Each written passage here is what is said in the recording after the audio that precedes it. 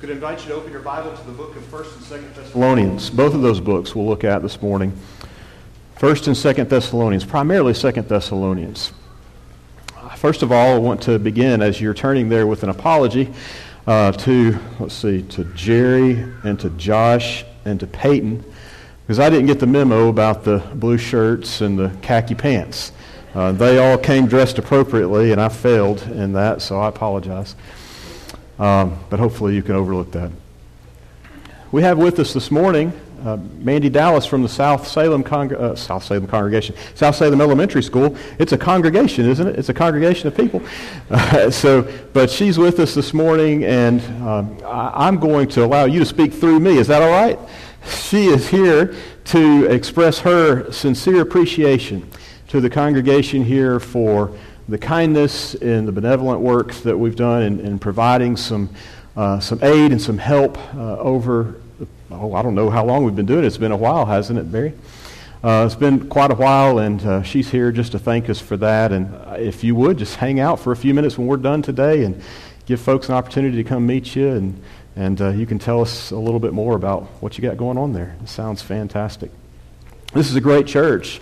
And we're excited to be able to be in the community and to do some acts of kindness for others. It's just a wonderful thing that we can do together. 1 Thessalonians is just a fantastic book written by the Apostle Paul. The Apostle Paul, one of those folks that we read about in the New Testament, not only about him, but things from him as he's guided by the Holy Spirit. You know, the Bible says that holy men of God spake as they were moved by the Holy Spirit. And we're told that no prophecy of the Scriptures of any private interpretation. And so the Apostle Paul was inspired by the Holy Spirit to write, and we don't want to privately interpret what he has written. We just want to read what he's written. And as we read what he's written, understand it and apply it to our lives. And so that's what we're going to do. But he writes 1 Thessalonians in about 51 A.D., and then the best we can tell, he follows up with 2 Thessalonians right after that. And so whatever the content is in 1 Thessalonians sort of bleeds into 2 Thessalonians, and it all fits nice and neat together.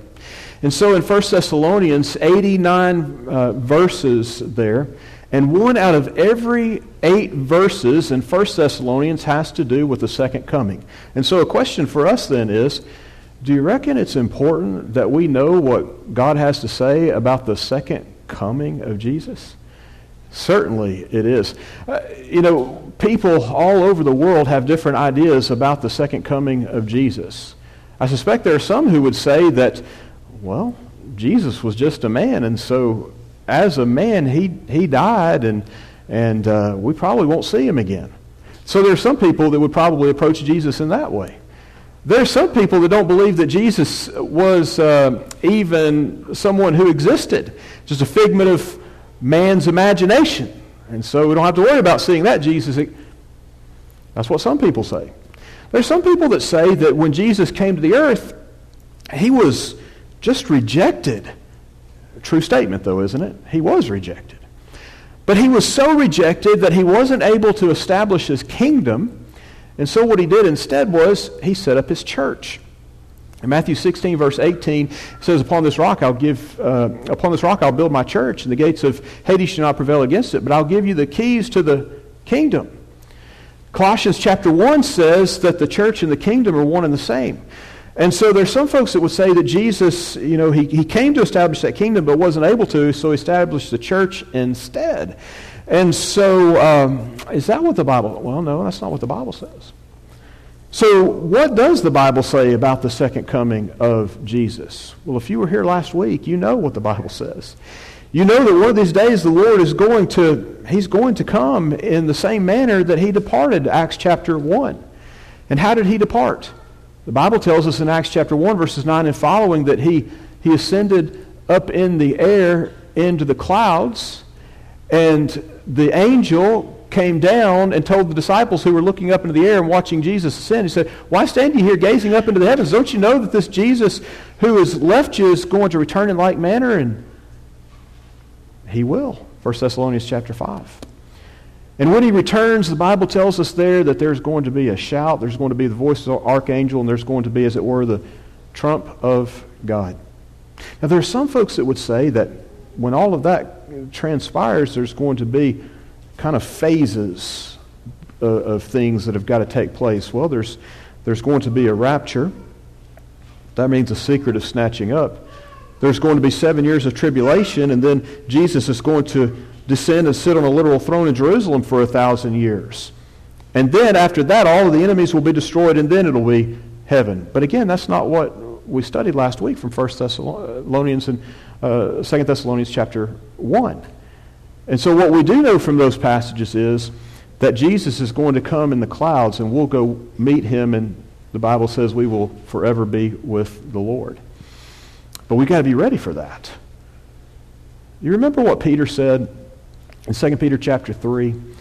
He said, "Seeing then that all these things shall be dissolved, what manner of persons ought you to be in all holy conversation and godliness, looking for and hasting unto the coming of the day of God, wherein the elements being on fire shall be dissolved." That's the earth. Elements being on fire shall be dissolved, and then what? We're going to go be with him, and forever we'll be with the Lord. So we've got to be ready for that. So as we're thinking about the merciful judge, Jesus, and one of these days standing before the merciful judge, what do we do in preparation for that day? What do we do in preparation to get there? Let's have some slides. Next slide, please. All right, so the first thing I want us to consider is this. We've got to be mindful of our aim. So if you're in 2 Thessalonians in chapter 2, what I want us to think about is we've got to be mindful of our aim for spiritual excellence. Do you like to play darts? Anybody like to play darts? Nobody? 2, 3? Oh, now we've got a few honest people in the room. Okay, thank you for raising your hand. So playing darts is a lot of fun. How many of you hit the bullseye every single time? This will really tell who's telling the truth. Okay, so we've got more honest people here now. Okay, good. So we're probably not going to hit that bullseye every single time. Wouldn't it be cool if you could just aim for that center spot, and every time you threw the dart, you would hit it? I mean, every single time you could do that. You know what we call that? We call that perfection. If I were to throw out a Likert scale of 0 to 10, and 0 being the low end, as in perfection doesn't exist, and 10 being the upper end where perfection is reality, and I were to say, where are you at on the Likert scale? And you would say, well, I'm at a 10. Liar. Well, I'm at a 0. Well, you're probably not there either. Perfection is something that just doesn't exist, in the sense that we can always be at that level of perfection. Now, we're going to have some really good days and be right there near it? Maybe. But perfection is something that we strive for, with the understanding that we may not quite get there. But that's okay. Because as God is looking at us, you know who he's seeing? You know who God is seeing according to Ephesians chapter 1? He's seeing his Son, and he's seeing the seal of the Spirit, which indicates what?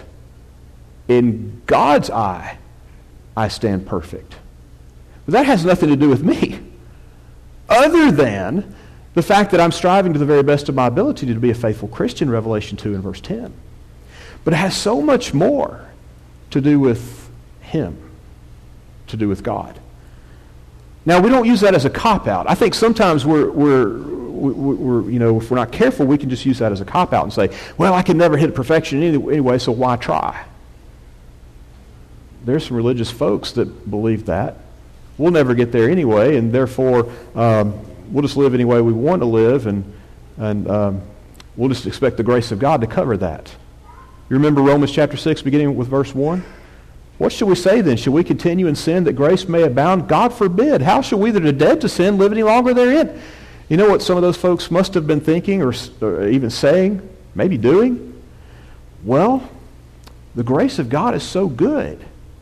If we want to get more of it, we should sin more. Let's just keep sinning. That way we get more grace. God forbid, Paul says. Don't do that. So we don't think about this idea of not attaining perfection, not hitting that bullseye 100% of the time, as a reason not to strive for it. We've got to strive for perfection. We need to. Now look at the text. Chapter 2, verse 1, keeping in mind that chapter 1 was all about the Lord is coming. It's a reality. We've got to be ready for it. If we're ready, it's going to be a great day. If we're not ready, it's not going to be a great day. Chapter 2, verse 1. Now, we beseech you. I love the way Paul uses that. He uses that word a lot in his writings. We beseech you. We beg you. We implore you. Brethren, by the coming of our Lord Jesus Christ, and by our gathering together unto him, that ye be not soon shaken in mind, or be troubled, neither by spirit, nor by word, nor by letter as from us, as that the day of Christ is at hand. All right, we put a peg there for a second. I don't want us to miss something. It's in the details, we might say. It's in the fine print. In verse number 1, it says, we beseech you by the coming of our Lord. The language there is the word parousia, which is a word that was often used to talk about the coming of a king. Now what do some folks suggest? We mentioned it just a minute ago. That one of these days, Jesus is going to come back to be the king. No, Jesus is the king. And when he comes back, he's not coming back to become the king. He's coming back as the reigning king. But then, 1 Corinthians chapter 15 tells us that on that last great day, what's he going to do? He's going to put down all rule and all authority and power. For he must reign until the last enemy is destroyed. And the last enemy that is destroyed is, you know what? That's right, death. The last enemy that's destroyed is death. And so when the last enemy is destroyed, death, and that's what happens on that last great day, 2 Corinthians 5 and verse 10. Jesus is going to cease his reign. And then he's going to go back to the right hand of the throne of God. And we're going to go be with him, 1 Thessalonians chapter 5, and so shall we ever be with the Lord, 2 Peter 3, verses 9 through 11. Oh, that's going to be a great long day. One eternal day.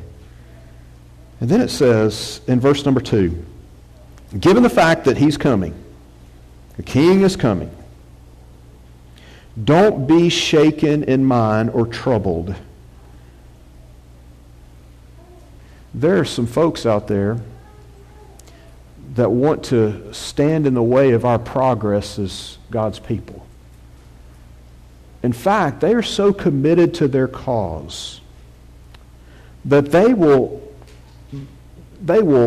infiltrate, if you will, the collective people of God, and they'll become, as it were, God themselves. Look at this passage. This is fascinating. Let no man deceive you, verse 3, by any means. For that day shall not come, the coming of the Lord, that last great day. That day shall not come, except there come a falling away first, and that man of sin revealed, the son of perdition, who opposeth and exalteth himself above all that is called God, or that is worshipped, so that he, as God, sitteth in the temple of God. Parenthetically, Paul often used the word temple in text to be a reference to the church.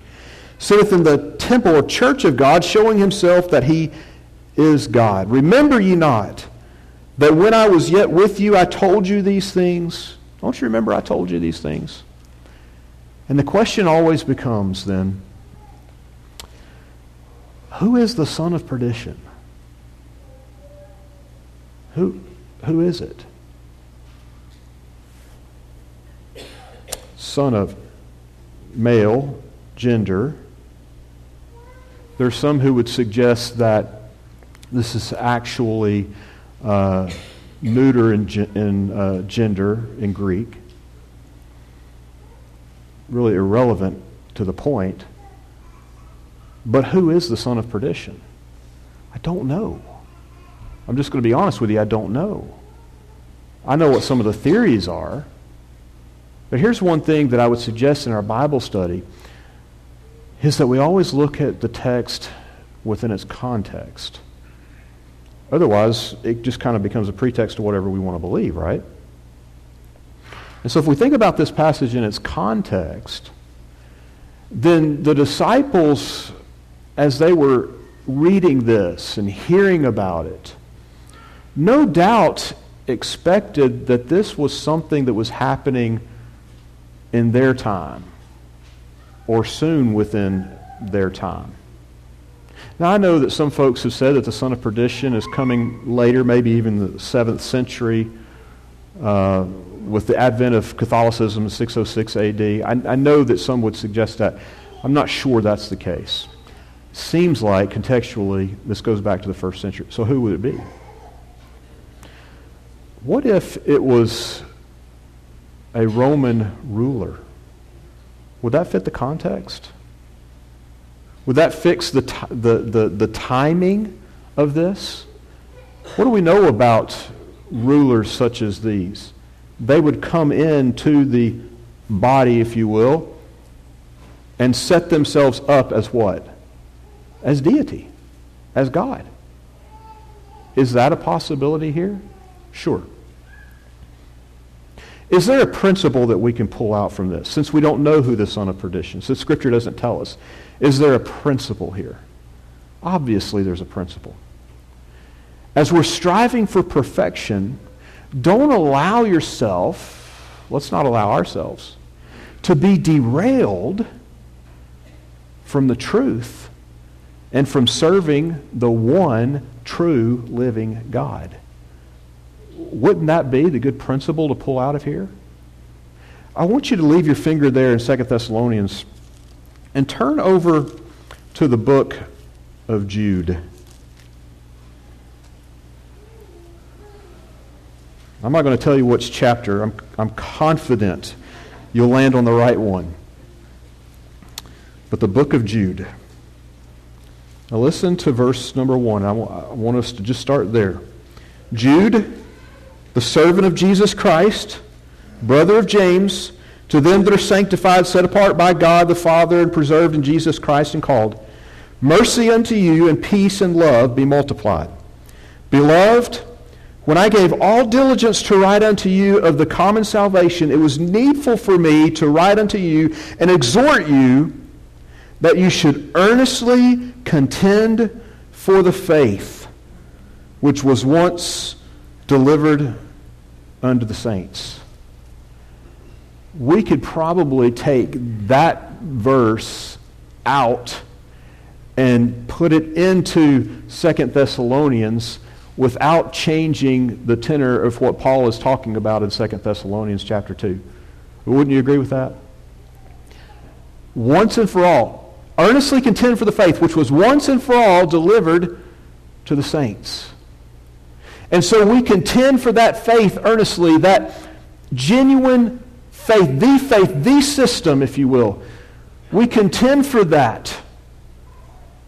And we don't let anybody come in and try to guide us off track, as the false deity, if you will, is being described here in 2 Thessalonians. So, we think about the second coming and standing before the merciful judge. That day is coming. It's a reality, chapter 1. But in chapter 2, we've got to aim for perfection in view of that coming day. But number 2, next, I know I've thrown you off with the slides. It's just pictures. That's my fault. Number 2, we've got to aim at God in prayer. We need to aim at God in prayer. You know, when you and I pray, let's not forget to pray. You know what I mean? Prayer becomes almost habitual. It's just a habit. We sit down at the table and there's the food before us and, all right, who's got the prayer? All right, let's jump in there. Let's check that off. We got to get after this. Well, this is the church, so I'm going to say fried chicken and mashed potatoes and green beans. All right, we got to get after that. So who's going to pray it up first? Oh, the sun has gone down. It's time to go to bed. All right, time to have that evening prayer. And it becomes just so habitual. It's what Jesus would call what? Vain repetition. In other words, we're just doing the same thing. We're praying the same thing, and perhaps the heart is not there. Now, Jesus is not saying that we don't pray the same thing, because there are times in which we pray the same thing. James chapter 5, which Jerry will get to as we talk about the book of James in our Bible class. Sometimes we pray for the same things, but we've got to be careful with that because we don't want it to become rote, vain repetition. We don't really pay attention to what it is we're saying or praying. So when we pray, we've got to pour out our heart to God. And Paul says in 2 Thessalonians 2, verse number 13, we are bound to give thanks always to God for you, brethren, beloved of the Lord, because God hath from the beginning chosen you to salvation through sanctification of the Spirit and belief of the truth. That gives us some pretty good insight into this idea of are we chosen? Well, you're chosen, therefore you're going to be saved. That's right. But who are the chosen? Well, it says, the chosen of you to salvation through sanctification of the Spirit and belief of the truth. The belief of the truth. What does belief mean? We defined that last time. Belief or faith is conviction combined with joyful trust and confidence that leads to obedience. That's John 3:16. For God so loved the world that he gave his only begotten Son, that whosoever believeth in him. Believe. That means obedience. And so here it is, this idea of chosen. The chosen ones to salvation are the ones who have believed the truth. Whereto he called you by our gospel, so it's the truth of the gospel, to the obtaining of the glory of our Lord Jesus Christ. Therefore, brethren, stand fast and hold the traditions which ye have been taught, whether by word or our epistle. Hold the traditions. That's caused a lot of folks some trouble there. Hold the traditions. What's Paul talking about by inspiration? He's talking about apostolic doctrine. Well, what is apostolic doctrine? It's Christ's doctrine. What do the apostles come and teach? The teaching of Christ.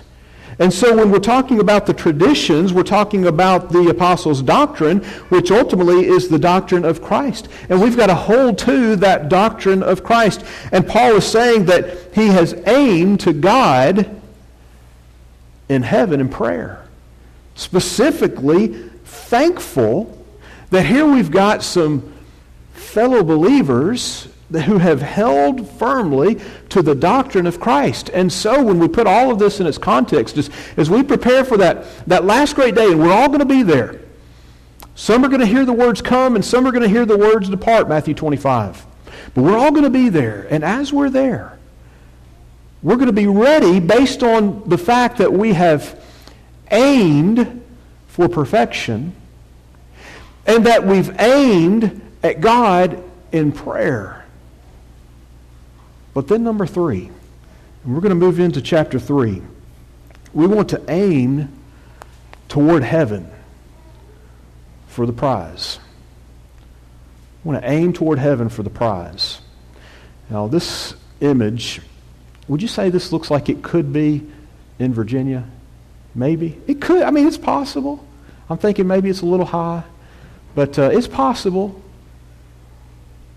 It's pretty, isn't it? I know some of you are looking at that thinking, I think I want to hike that, because that's what I'm thinking. And some of you are thinking, yeah, I might like to do that, but now I think I'm just going to lie down until that thought and feeling just passes me by, and then I won't have to worry about it anymore. But boy, that just looks really neat. But you know what? To get to that point where Jerry is up there, and when I saw that image, I was convinced that's got to be Jerry up there. But But when we get to that point where Jerry is up there, then it's taken work. It's taken work to get to that point. It's not necessarily easy going. Now, I see the trail there, but I bet you that trail with the gravel on it was slick in some spots. That gravel kind of slides out from underneath you. I bet you that was a tough climb. That looks like quite a bit of elevation there. It's hard. It's hard. But as he's paused for just a moment, he's probably searching for his bottle of water, get some water, and enjoying the view. Enjoying the view. And one of these days, if we put in the work, we're going to get up there and we're going to enjoy the view, if you will. Speaking accommodatively, of course. And it's going to be worth it. The work's going to be worth it. So let's think about this aiming toward heaven for the prize. If you look there in chapter 3, beginning with verse 1, finally, brethren, pray for us, that the word of the Lord may have free course and be glorified even as it is with you. And I want to stop right there just to make an observation. And Paul is not selfishly, even though there wouldn't be anything wrong with him asking for personal prayer. But in this passage, he's not selfishly saying, pray for me and my work as a minister of the gospel. But he says, pray for us. Pray for us. Your part with this work with me. Pray for us. But more specifically, that the word of the Lord may have course. The word free is supplied by the English translation, but that the word of God may have course. In other words, that there won't be anything to hinder its being spread to other folks. Because the thought is, not everybody's going to be open to it, and some folks are going to stop it. Remember the mountain, the climb? It's going to be tough. Some folks are going to stop the course of the Word of God. Verse 2, that we may be delivered from unreasonable and wicked men, for all men have not faith. The climb's going to be hard. Pray for us that we will be delivered from some of those challenges, that the Word of God may have course. But the Lord is faithful, who shall establish you and keep you from evil. And we have confidence in the Lord, touching you, that ye both do and will do the things which we command you. And the Lord direct your hearts into the love of God and into the patient waiting for Christ. Now, I want you to prepare yourself mentally for the next few verses. Because it's in the next verse that our Bible reading of 2 Thessalonians often picks up. We pick up in this passage, we forget about the context of the previous verses of chapter 2 and chapter 1. In this context, it's talking about what? Withdrawing ourselves. We had some good lessons on this on Wednesday night recently. But withdrawing ourselves. What is he talking about here? Let's find out. And I'm going to bring you back to the context in just a second. We command you, brethren, in the name of our Lord Jesus Christ. That's already got my attention. When he says command, number one, and number two, whose authority? Jesus. That you withdraw yourselves from every brother that walketh disorderly, and not after the tradition which ye received of us. What does tradition mean? We just said it. Apostles' doctrine, doctrine of Christ. Every brother, talking about fellow Christians, withdraw from, withhold, the idea, withhold, separate. In other words, we're not enjoying the buddy-buddy relationship that we did enjoy. That walketh disorderly, and not after the tradition which he received of us. Okay, what is the overall context that we're talking about here? Just think about it. The overall context is the second coming of Christ, right? And in view of the second coming of Christ, there are going to be some challenges, so we've got to persevere. There are going to be some that would come in and subvert the doctrine of Christ, would set themselves up as God, having all authority. So we better pray. Then the Word of God, we want that Word of God to have free course. Look at the next verse. For yourselves know how you ought to follow us, for we behave not ourselves disorderly among you. Out of step. Disorderly means out of step. Neither did we eat any man's bread for naught, but wrought with labor and travail night and day, that we might not be chargeable to any of you. Not because we have not power, but to make ourselves an example unto you to follow us. All right, who's walking disorderly here? And why? What's going on?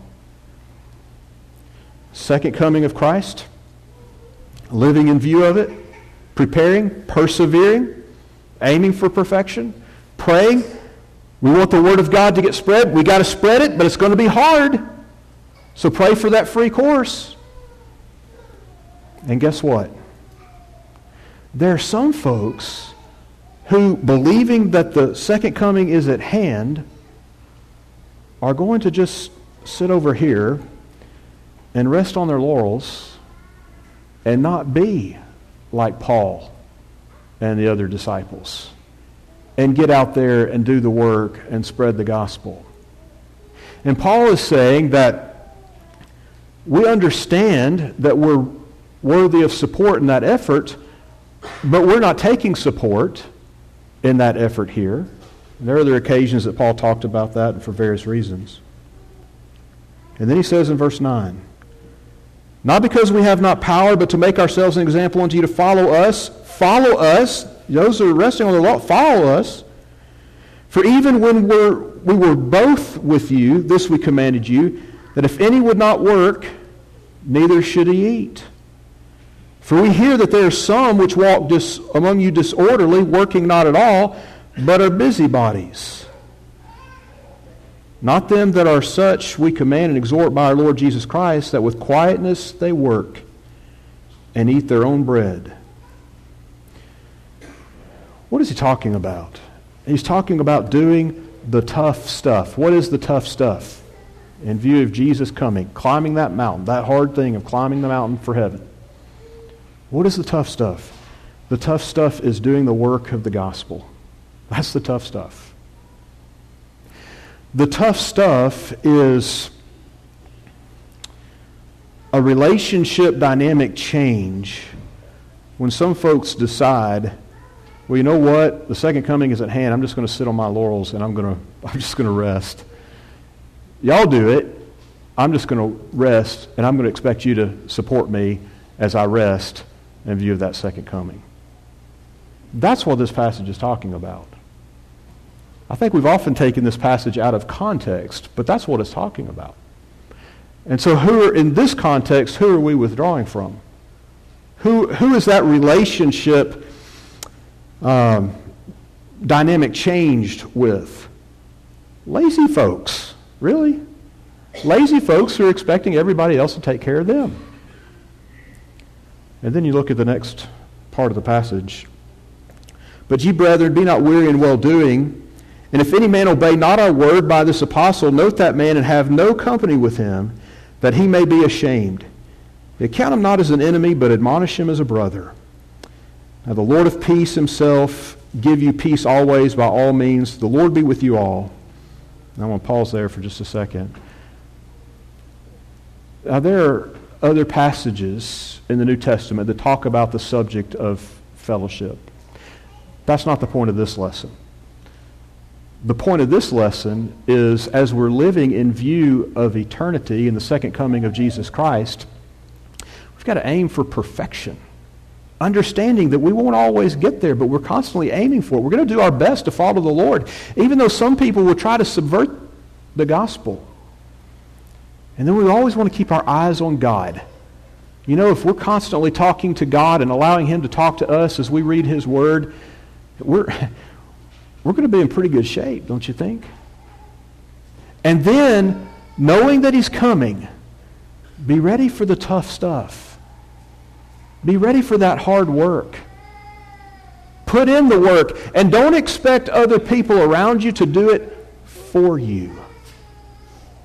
Because you know what? If that's your attitude, you know what Paul is saying here? You shouldn't even eat. You shouldn't even eat. I don't know about you, but I like to eat. I like to eat.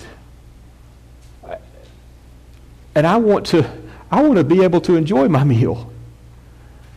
And I want to think that as God looks on me and as I'm enjoying my meal, or if I'm enjoying other things in life, meal kind of represents things of enjoyment and fulfillment. As I'm enjoying things in life, I want to have a peace about me that says, Neil, it's okay. You can have fun in this life. You can enjoy things. You can enjoy your meal. But do the work. Do the work. You with me? I want to go to heaven. I suspect you do too. I would seriously doubt that there's a single person in this room that doesn't want to go to heaven. I mean, if you don't want to go, I don't know why you're here. I'm glad you're here. So I think you want to go to heaven. But the reality is, as much as I don't like it, not everybody's going to go to heaven. You know, in Matthew chapter 7, verses 20 and 21, the Bible says that not everyone that saith unto me, Lord, Lord, shall enter the kingdom of heaven. But, contrast, he that does the will of my Father which is in heaven. For many will say to me,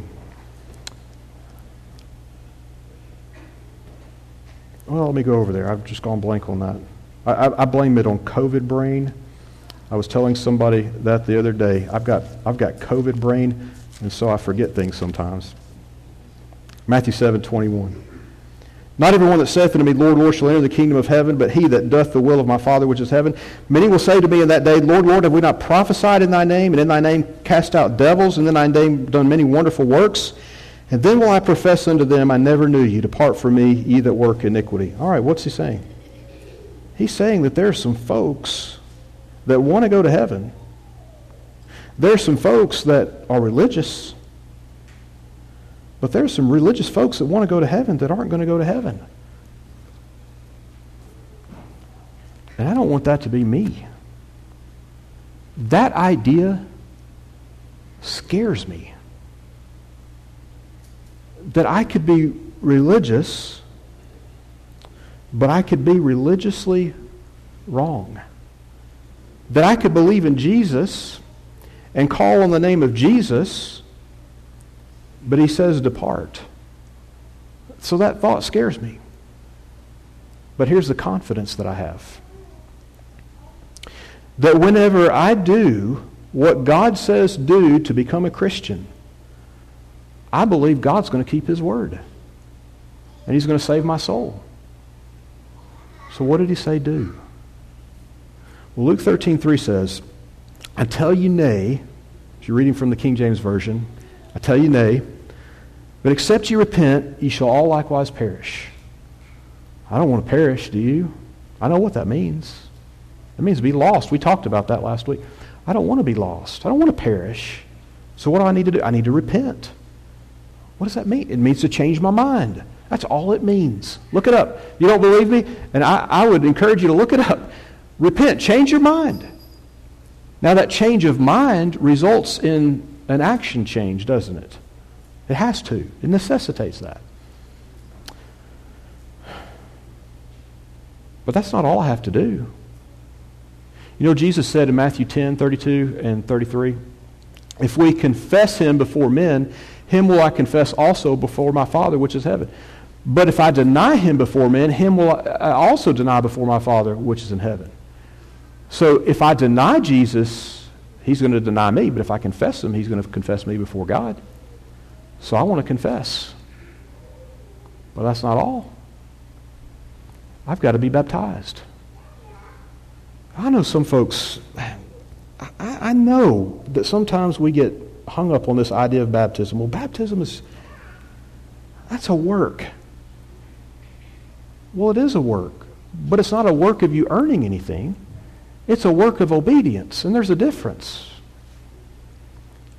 Well, what is that work specifically? That work of baptism. Baptism is an immersion in water.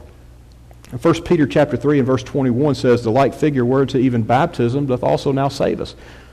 You want to be saved? We have to be baptized. That's what Peter said. Why? It seems so silly to be baptized, to be saved. That's just so silly.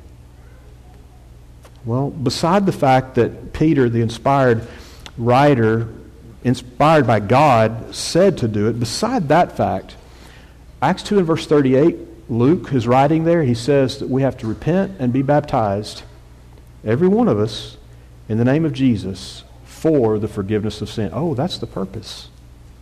We're baptized to have our sins washed away. And when our sins are washed away, we're saved. Now, we don't stop our process. That's what the last 2 weeks have been about. We don't stop our process. We keep aiming toward heaven.